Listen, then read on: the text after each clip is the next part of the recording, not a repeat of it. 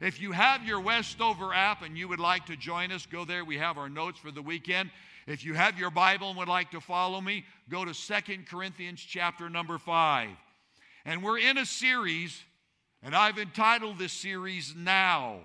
And I believe that God wants to do something in our lives now. Many of us are saying, hopefully, maybe, someday. I want to put a now moment in your spirit. Here recently, I was looking on social media and I saw one of those postings, the before and the after picture. You know what I'm talking about? Somebody had lost some weight and they were wanting to post the picture and how they looked after and how they looked before. Have you ever felt like you're stuck in your before picture? You know what I'm saying, in life? You want to be, you want to become, you want to grow, you want to achieve. That's what you want to do someday, but you feel like you're just stuck in the rut of the before moment. And you can't become what you want to become. I want to say that in your dreams, in your prayer, in your ambition, in your dissatisfaction, God is speaking to you. God has put something inside of every one of us, and it's spirit. Oh, I know we're emotional, and I know we're physical beings, and psychology will agree with that. But there is something they don't see, and that is spirit.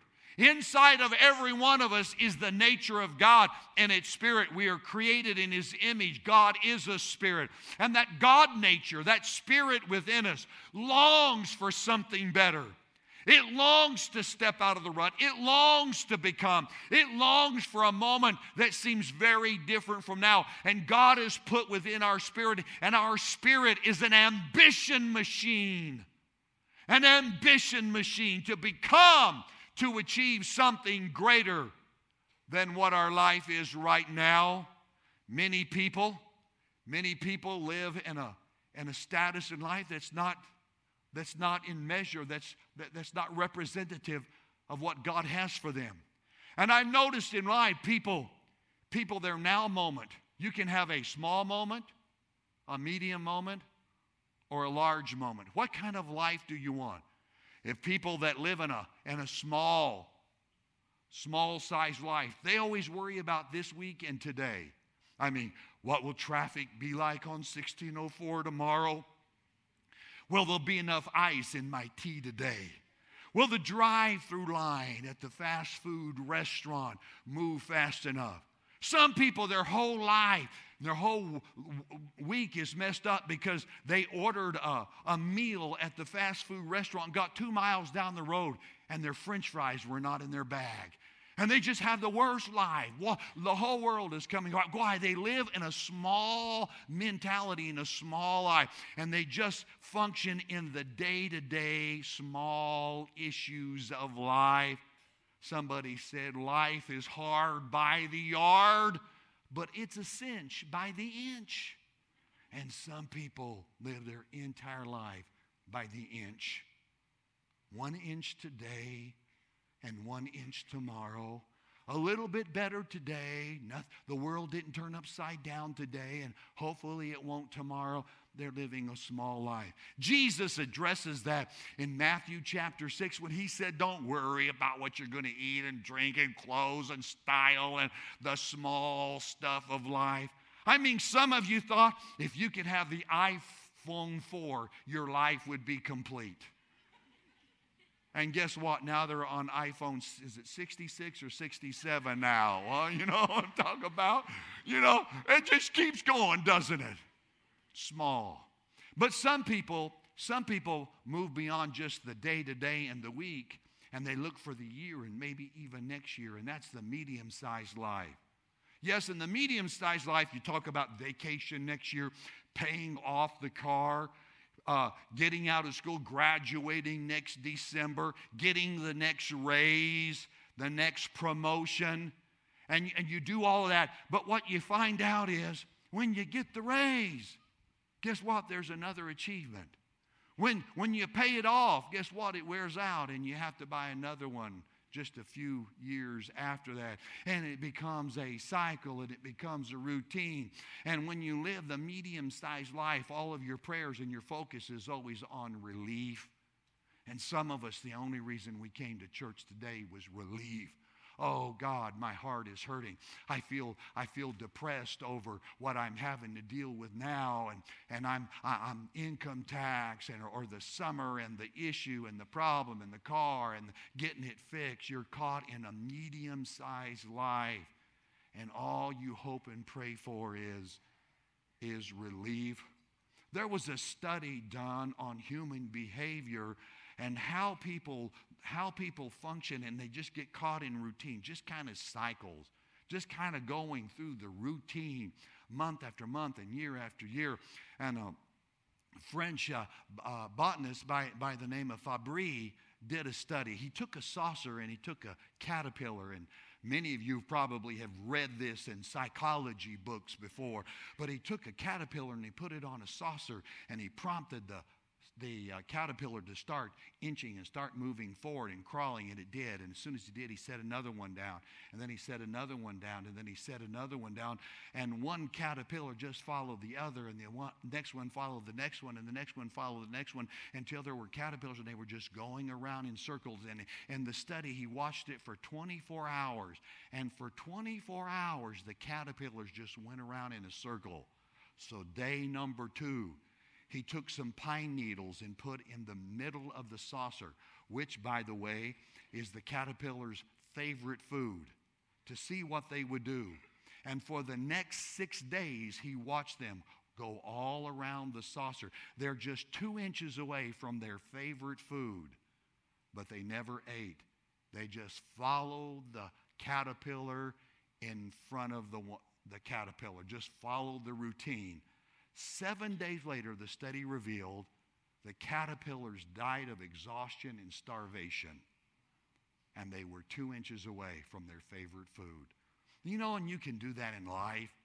You can be just like them and get the raise and the next push and the next, and get the house and another, a little more square footage, and just go through the routine. And pretty soon you get caught in this cycle, and then you're all of a sudden you feel like your life has got choked out, and the person you want to be and your values and family time is set aside, and your spiritual life is set aside because you're caught in this routine. You're living a medium-sized life. God has called us to a large-sized life. Jesus said, I came that you might have life and have it more abundant. I'm going to use the word a large-sized life. And God is calling us to a life of purpose. In your now moment, not when you get the car paid off, not when you graduate and get your bachelor's degree. God is calling us to a now moment. He wants to do something in your heart today. He wants you to become what He has purposed and what He intends today in your life. And with that in mind, I'm going to invite you to go with me to 2 Corinthians chapter 5. In just a moment, I'm going to lead you in communion. But I'd like to read these verses and deposit 2 thoughts in our heart that I believe will be helpful and apropos as we go into communion. 2 Corinthians 5:17. It says, therefore, if anyone is in Christ, the new creation has come, the old is gone, the new is here. All of this is from God, who reconciled us to Himself through Christ and gave us the ministry of reconciliation, that God was reconciled the world to Himself in Christ, not counting people's sins against them, as He committed to us the message of reconciliation. We are therefore Christ's ambassadors, as though God were making His appeal through us. We implore you, on Christ's behalf, be reconciled to God. Verse 21, God made Him. The Him there is Jesus. God made Jesus to be sin for us. Why? So that we might become the righteousness of God. Now that's the end of chapter 5. We go into chapter 6. There were no chapter divisions in the original language, so the discussion continues. The Apostle Paul continues to write what God has done, that through Christ we are redeemed. We're reconciled unto God. Then we go into chapter 6, verse number 2, and here's what Scripture says. Now I tell you this, now is the time of God's favor. Now is the day of salvation. I'm here to announce to you, there is a now moment. Now is the time of God's favor. Now is the time of salvation. Because of Jesus, God has ushered us into a new moment, to a now moment. And there's two thoughts I want to deposit in our heart. The first thought is don't miss today's new by hanging on to yesterday's old. Oh, how easy that is to do. We can miss the new moment because we're hanging on to the old that God intends for us to let go of. It's verse number 17. Therefore, if anyone is in Christ, the new creation has come. The old has gone. Notice that. The old has gone. The new is here now. Let go of the old and move into the new. And there is one lie that many of us have fallen prey to. And it's the lie that I am what I am and I cannot change. And some of us are saying that. You know, I am what I am and I can't change. I tried to overcome my anger, but I just can't do it. It's just who I am. Things upset me and I can't change who I am. I'm stuck. I can't be that person. Some are saying, you know, I'm not the outgoing person. I keep people at bay. I know being a closed off person, a non-emotional person in areas, it has affected my marriage. It has affected my friendship and relationship with others, but I am what I am. And I cannot change. Some of us are in an addiction. Yes, prescription drugs, alcohol, some other issue, and you've tried to break it.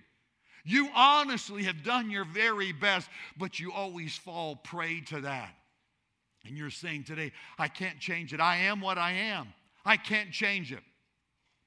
I'm here to announce to you, based upon Scripture, the old has gone. If you're in Christ, when you know Jesus, the old goes away and you become a brand new person. There is an expiration date on your addiction, your failure, dysfunction, on all of the junk and garbage we hold on to. And God has ushered us into a new life. And we have the tendency to hold on to the past. There is a word in our English language that I believe is spelled wrong. I think it ought to be respelled. We talk about the past. Can I change anything from the past? No. Can I unspend the money I shouldn't have spent yesterday? No. Can I unvent the anger I gave out last week? No. Can I undo the mistake I made 2 weeks ago? No. Can I untie the mess? Can I undo the failure, the sin, the mess-ups in my life that I have made for so long? No. But you know what we call the past? We call the past yesterday. There's no yes in it. It ought to be called no today. That's what it ought to be called. Because there's nothing you can do about it. Can you change it? No. Can you undo it? No. But we call it yesterday. It is really no today. And I'm here to tell you, 2 Corinthians 5:17, the Bible says, because of Jesus, the past is gone. It's gone. There's nothing you can do about it. You don't have to do anything about it. God says, let go of the past, your yesterday, and embrace your now moment today, what God can and is doing in your life today. And we need to be convinced, and some of us, we agree with it up here, but we haven't internalized it here, that my sin is not greater than Christ's payment. Now, I accept that. But often when it comes to the mistakes we've made, I've seen so many believers fall in condemnation, guilt, which is a poison pill, and defeat, saying, you know what? I messed up. And I don't think God will, I can't forgive myself, and I don't know how God will. And here's what Scripture says. The past is gone if you're in Christ. And the new has come. And you and I are a new person in Christ Jesus. Point number 2, before I take you to communion. I want you to know that Christ forgives the past. Christ forgives the past. Jesus forgives the past, so we can have a future. Isn't that good news? Jesus forgives the past so you and I can have a future. It's found in verse number 19, and I love verse number 19. And if you're a bookkeeper, you're an accountant, I want you to make note of the accounting words, the bookkeeping words in verse number 19. It says, God was reconciling the world to himself in Christ, not counting people's sins against them. Isn't that good news? Do you know what a bookkeeper does? A bookkeeper looks at things, and if there's one thing missing, he cannot reconcile. If there's one gap, if the numbers don't match, if there's one deficit, it does not reconcile. So what do? They go back and they keep counting. And here's what God is saying. Your sin, you feel like you're a deficit. You feel like a loser. You feel like life is against you. You feel like you've used up your chances. But guess what? God has brought you into Christ, and Jesus made a deposit into your account. Jesus made a deposit in your account. And we've been reconciled to God because of Jesus, and God is not counting your sins against you.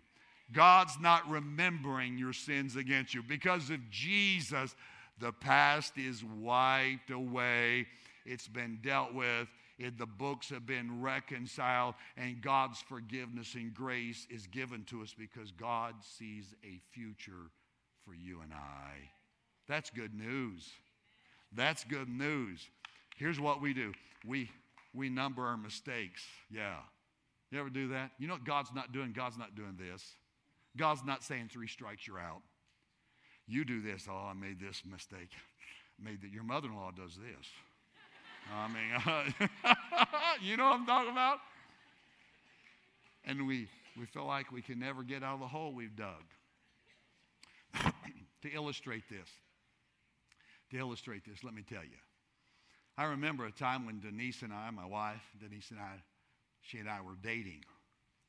We were dating, and the reality is she worked full-time and I worked part-time, which means she had more money than I had, okay? I'd see her paycheck. She'd tell me, hey, payday's today, and this is what she got. And she was making 2, 3 times what I made, but I was paying for the dates, okay? And she made money. She's banking her money, and I'm spending my money on her. I mean, this is, young adults, you won't get this. This is the day before we had credit cards, okay? I know they give everybody a credit card today, but there was a time it was hard to get a credit card, so you had to pay everything in cash. How many remember putting $2 worth of gas in a car? Have you ever just put $2 in? You know why you put $2? Because you didn't have $3. That's why. I'd put $2 in the car. But if I had $5 in the pocket, that was a date. Yeah. For $5, I could take Denise down to the Tasty Freeze, and we could get 2 hamburgers, 2 fries, and 2 Cokes at the Tasty Freeze. That was a date, okay? And I had a Chevy Impala, a green one. All but one fender was gray. I mean, the front fender was gray, but the rest of the car was green. And my car needed work.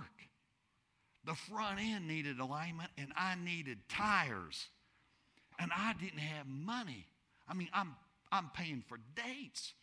I mean, I'm taking her to Tasty Freeze a couple times a week, putting gas in there, and I just didn't have the money to get my car aligned. I didn't have money for tires. So I asked my girlfriend to borrow money. Okay? So I borrowed some money from Denise to get my car aligned and new tires for the car. I did. Last week I got on the internet. I said, what does this amount in this year mean in this year here? What does it mean in 2020? And here's what they said. Today's dollar is over $1,400.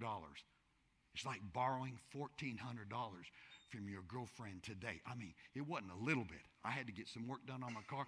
I owed her the equivalent today of $1,400. And the problem was I couldn't pay her back. I didn't have the money to pay her back. And can I tell you, I've seen enough of those Judge Judy shows. Wow. I'm telling you this scenario, I've seen it dozens of times on Judge Judy. Some lady will step up to that counter there in Judge Judy courtroom, and she'll say, he was my ex-boyfriend, and I lent him money, and he won't pay me back. And Judge Judy will say, okay, sir, it's your turn. And this guy will stand here and say, we never signed a contract. Yeah, she gave me money, but I didn't ask her. She just handed me the money. I told her my car was broken, and she said, I'll fix it because I carried her around, and I took her to Tasty Freeze. Mr. Dork is telling the story about this. And he said, we never signed a contract, and I just considered that to be a gift. And I've watched Judge Judy slam her finger down, her hand down rather on that car, and said, you're an idiot, sir.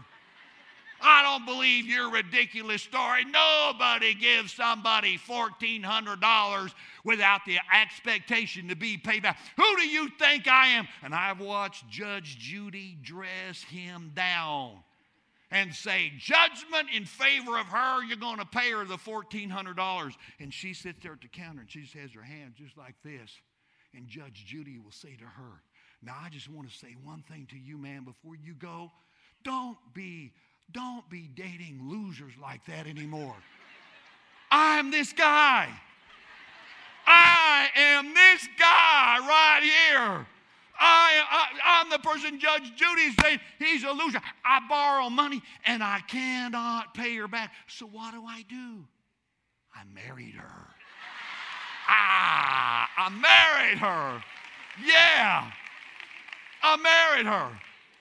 Up to the day we walked down the aisle, she came down. I owed her equivalent to $1,400. She stood there. I said, I do. And I waited for her. And she said, I do. And when she said, I do, I could just see the account go to zero right there. So when it came down to kiss her, I was more than just, it was a kiss of gratitude and freedom. My kiss, it sounded like a cow pulling its hoof out of the mud. It was a celebration of the debt has been paid. And over 40 years of marriage, she's never thrown it up to me and has never asked for payment. You see? It's just like God. I told her, I love you. And my debt was canceled. And that's what God does. Yeah. All of those in Christ are reconciled. And the moment you say to Jesus, I love you. And the Bible says he just counts paid off. And I'm no longer holding sin against you. You're free. That's Jesus. And some of us, we feel like we're just beat down by condemnation and guilt and defeat. You don't even want to try because you promised God last time you'd do your best and you never do it again and you fell. And you're thinking, I can't do that again. And I want you to know he forgives the past because God believes you have a future. And God is here to forgive today. He's here to redeem, set free, reconcile us unto God. And in communion service today, I'm going to take you to the Lord in prayer. And God's going to wrap his arms of love in his favor. Now is the day of favor. Now is the day of salvation. You have a new beginning with God now. Would you stand together with me? These elements, the communion elements, symbolic of the body and the blood of Jesus, offered to us freely. The bread, symbolic of his broken body. All the pain, all the brokenness, he took upon his body. By his stripes we're healed. But the Bible also says that the chastisement of our peace was upon him. What does that mean? Every emotional pain. Divorcee, your pain, your hurt, your brokenness, your grief on the inside, he carried to the cross. He carried on his own body. God has set you free. You said, I was raised a certain way and I can't change. Can I tell you, you have a fresh and a new beginning with God today because of his broken body. The cup representing the shed blood of Jesus, and it washes away our sin. Oh, the blood of Jesus. There's nothing so bad, so grievous, hideous, that the blood of Jesus cannot free us and forgive us from. And I remind us, Jesus paid it all. Let's pray. Father, I hold these elements which speak of the body and blood of the Lord, and I bring your people to you. And there's some that feel estranged to God. They just feel so unworthy, and some feel so broken.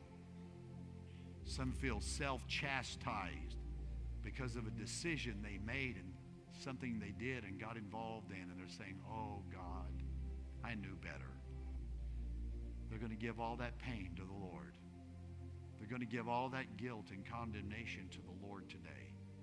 And in these elements, as a reminder of Jesus, they're going to receive God's reconciliation. As they say, God, forgive me right now. As they say, Lord, come into my life. As they say, Jesus, I love you. Love cancels all the sin. And I thank you for that. I bless this moment, the bread and the cup, in Jesus' name. Amen. The bread, his broken body, would you take in remembrance of the Lord Jesus?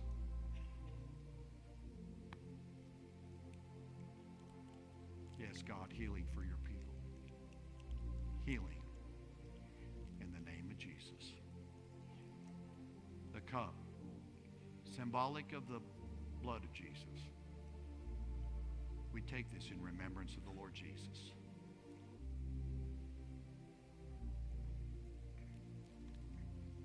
There's a cup holder right there, if you'll just set it in. And now I'm going to invite you to personalize it. Holy Spirit, just be in this room. Holy Spirit, in this room right now, let us be reminded of what Jesus did. We're free because of the blood.